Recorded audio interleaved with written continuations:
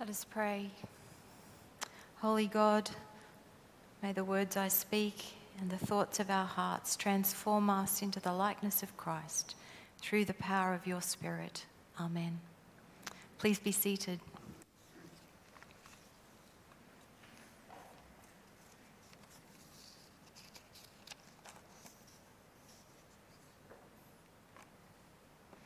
Wow, well, that's quite a job description for the Holy Spirit, isn't it? Sent by Jesus, the Holy Spirit will prove the world wrong about sin and righteousness and judgment. He will also guide Jesus' followers into all the truth.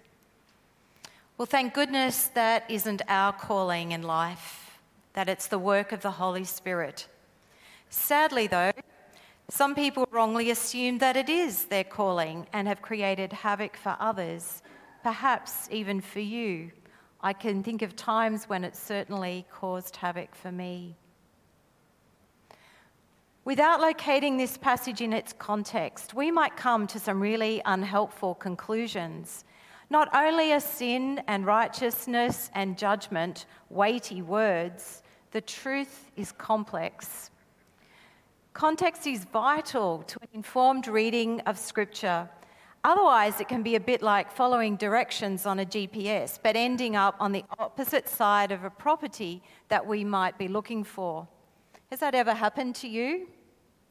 It happened to me just this week. My GPS took me in the pelting rain to one side of a property when actually access was on the other. Reading a piece of Scripture without locating it in the bigger picture of the narrative can leave us stranded without a way into the passage to understand what the writer intended. The intention of John's Gospel is to reveal who Jesus is, especially in his relationship to the Father and the Holy Spirit. They are one.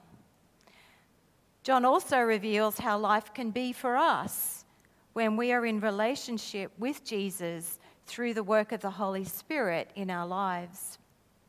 Do you remember last week's image? It was of the Holy Spirit bearing fruit in our lives when we live as though we are branches grafted onto the vine, who is Jesus.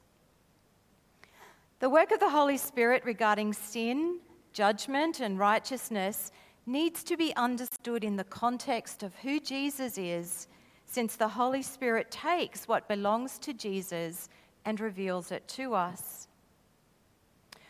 Well, who is Jesus on this day we call Palm Sunday, when we remember Jesus' final entry into Jerusalem? John's account of Jesus' entry into Jerusalem on a donkey, as Stuart has mentioned, comes a few chapters before.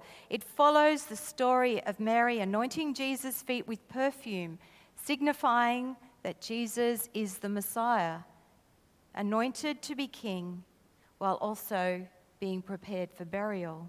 John writes, "The crowd took branches of palm trees and went out to meet him, shouting, 'Hosanna! Blessed is the one who comes in the name of the Lord, the King of Israel.'" These were dangerous words. Soon, Jesus' very identity will be on trial before the Roman tribunal.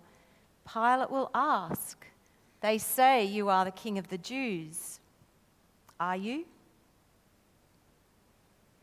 In our reading today, Jesus tells his followers that he is the Son of the Father to whom he is returning, and he will send the Advocate, the Holy Spirit, the Helper, to be with them when he goes. To be with us. They will need the help of the Holy Spirit because being known as a follower of Christ will come at a cost. Jesus warns his Jewish followers they will be persecuted through excommunication from the synagogue, a very painful consequence. This means they'll be alone without the community supporting them. Jesus also says, "An hour is coming when those who kill you will think that by doing so they are offering worship to God." Sadly, one of the facts of history is that even Christians have persecuted those believed to be heretics and they've considered this service to God. Even more sadly, many times, if the heretic had lived in a different decade or a different century or under a different regime, their perspective may have been considered orthodoxy after all, and their lives spared. In the end, heresy was the crime that Jesus was charged with. Claiming to be God meant punishment by death. However, we know that's not the end of the story. Stay tuned to celebrate the happy ending next Sunday. But when Jesus' friends begin to understand that he will be leaving them, they're in sorrow. To prepare them for the challenges ahead, Jesus says, "While I'm here in the flesh with you, I can't be with you everywhere you go. When I am gone, rather than losing me, you will have me everywhere you go. And in whatever you are facing, I can be part of your heart, your mind, your soul, your strength." Then comes the Holy Spirit's job description, part 1. "I tell you the truth, it is to your advantage that I go away, for if I do not go away, the advocate will not come to you. But if I go, I will send him to you.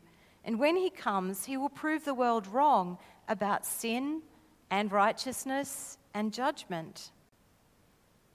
The Holy Spirit will prove the world wrong. The Greek word translated as prove actually doesn't have a precise English equivalent. It has the sense of both convicting as well as convincing, where the proof becomes evident when simply considered in the light of who God is.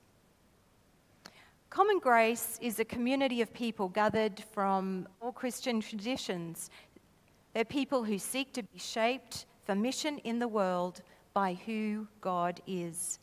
As followers of Christ, they understand that God's mission to bring wholeness to all of creation happens when our lives of faith are centered on Jesus and the justice, beauty, and generosity lived out so abundantly by him.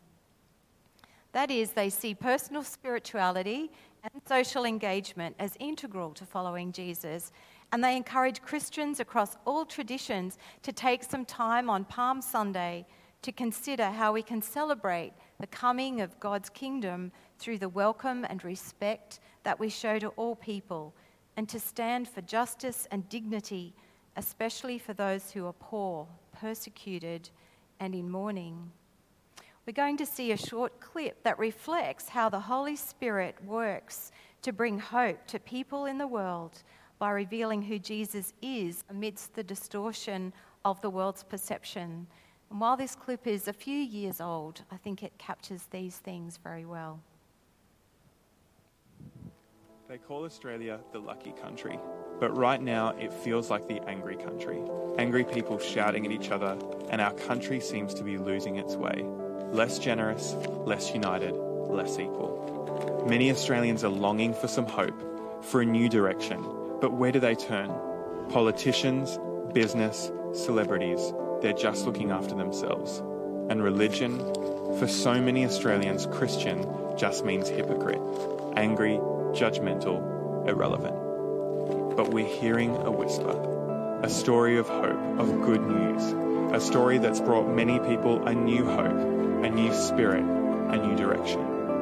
The story of Jesus, who called his followers to love like him, to bring hope to the hopeless, good news to the poor and oppressed, to break bread with the outcasts. This is the Jesus some of us are now getting to know. In his life, death, and resurrection, a Jesus who is passionate about justice, whose love is transforming, intriguing, and relentless, who changes hearts, people, and nations.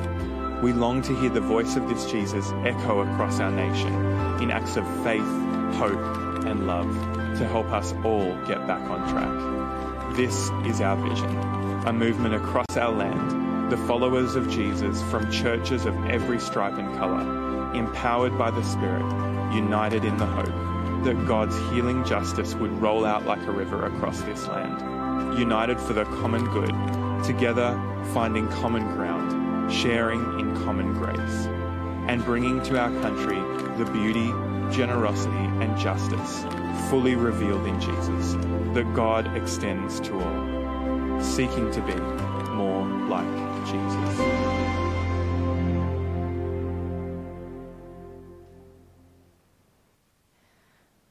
And so, in the time we have, let's explore what sin means in the context of today's reading and what it is about sin that the world has got wrong. Sin is, by and large, a religious word, yet to define as an offence against God that spoils our relationship with God is too simplistic. The language used for offensive human behaviour in the Old Testament is complex.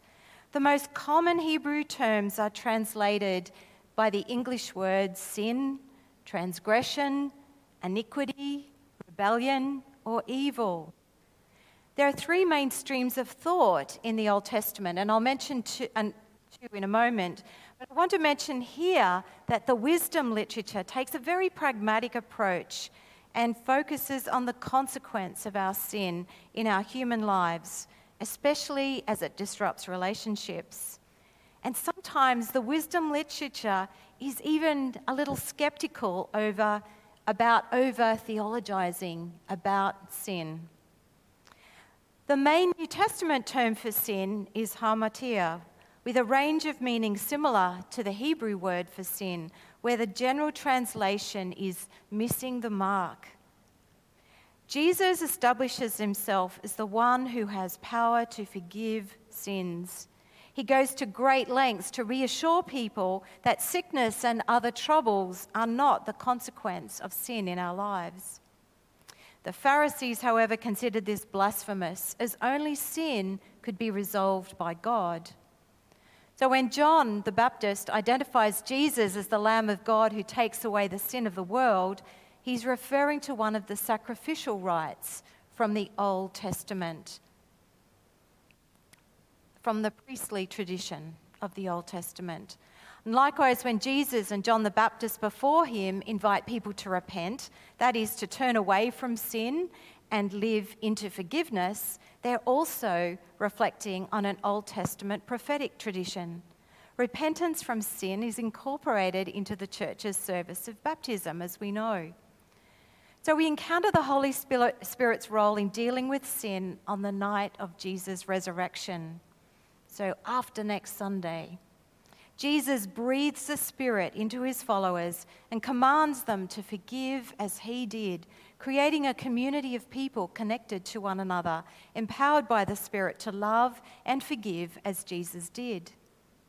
Against the strength of such a community, sin loses much of its power.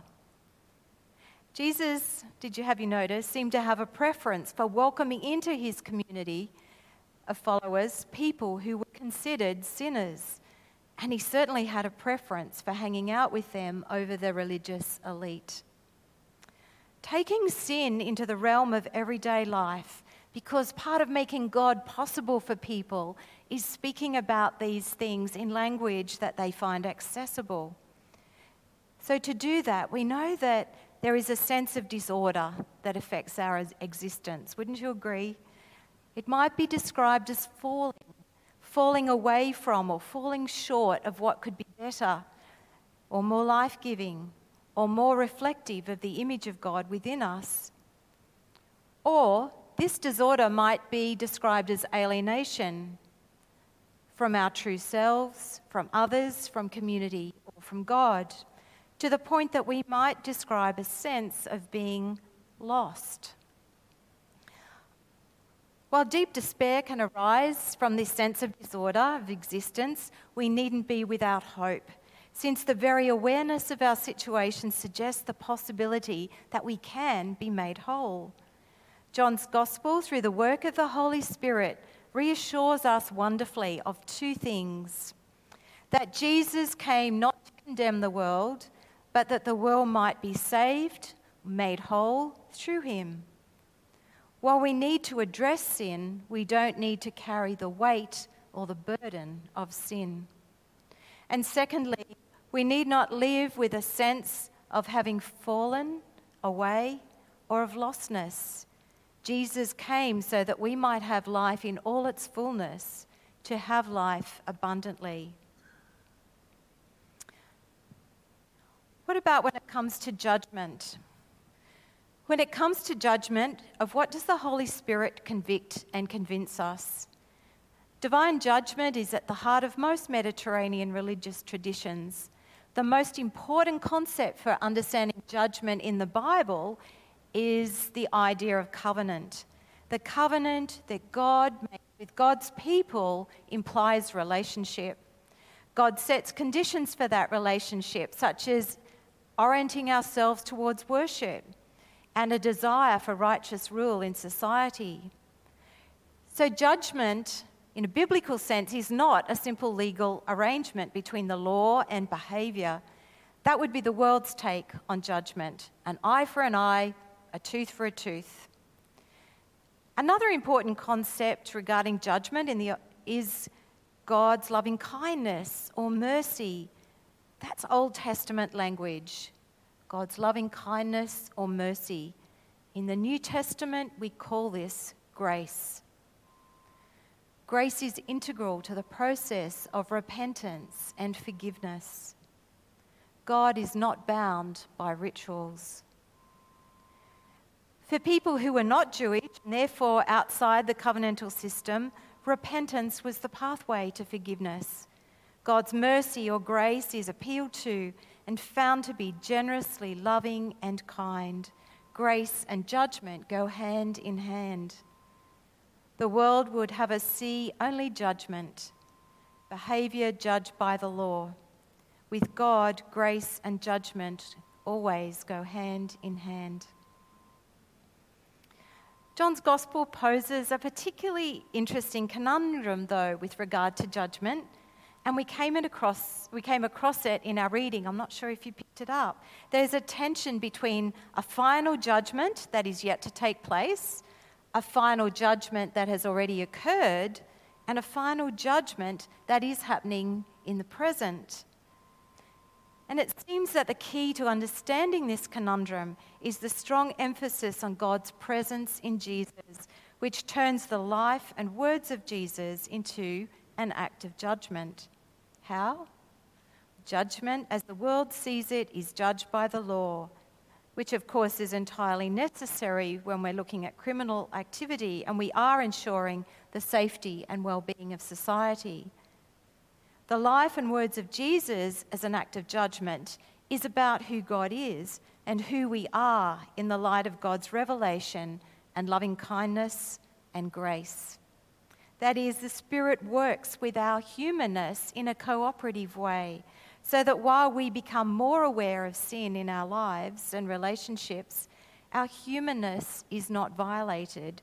Rather, we gain a heightened sense of our potential and who we are called to be, fully human. Grace does not remove our freedom. Grace enhances our true nature.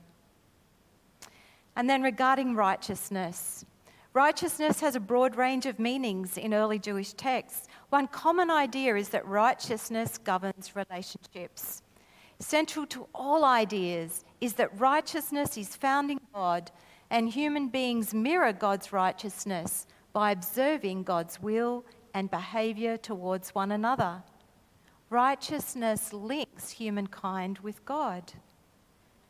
So human behaviour that doesn't have the well-being of other human beings as its intent is not reflecting God's righteousness. Jesus' command to us is to love one another with the same kind of love with which we have been loved by God. I wonder how we might change the narrative with which we speak of others to present them in the best possible light. And I wonder what difference that would make as we give space for the Spirit to work in our lives and to reveal God's righteousness. As we close, let's touch on the Holy Spirit's job description, part 2. The Holy Spirit's work was also found in guiding Jesus' followers into all the truth. Exploration of sin in John's Gospel runs alongside the interpretation of the death of Jesus as a liberating event that reveals God's love and grace and forgiveness and brings peace. There is healing when we're able to see with the eyes of faith. We can see the one who is the way, the truth, and the life. That is, truth becomes a person with whom we have a relationship rather than a head full of knowledge. The final revelation of the truth that sets us free is in the command from the one who is the truth, with whom we are in relationship, to love and called to love as he loved. So, as we locate our way of being in the world, sometimes we do feel at odds with what goes on in the world. Sometimes we will feel at odds with what goes on in the church.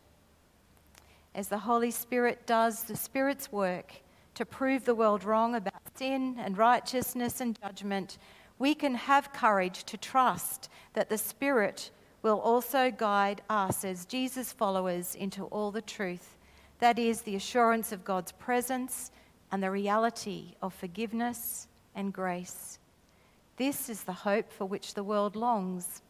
The presence of the Spirit will turn pain into joy as the wholeness of creation is restored, as we are restored and made whole, and as we participate in God's work in the world through the power of the Spirit. Amen.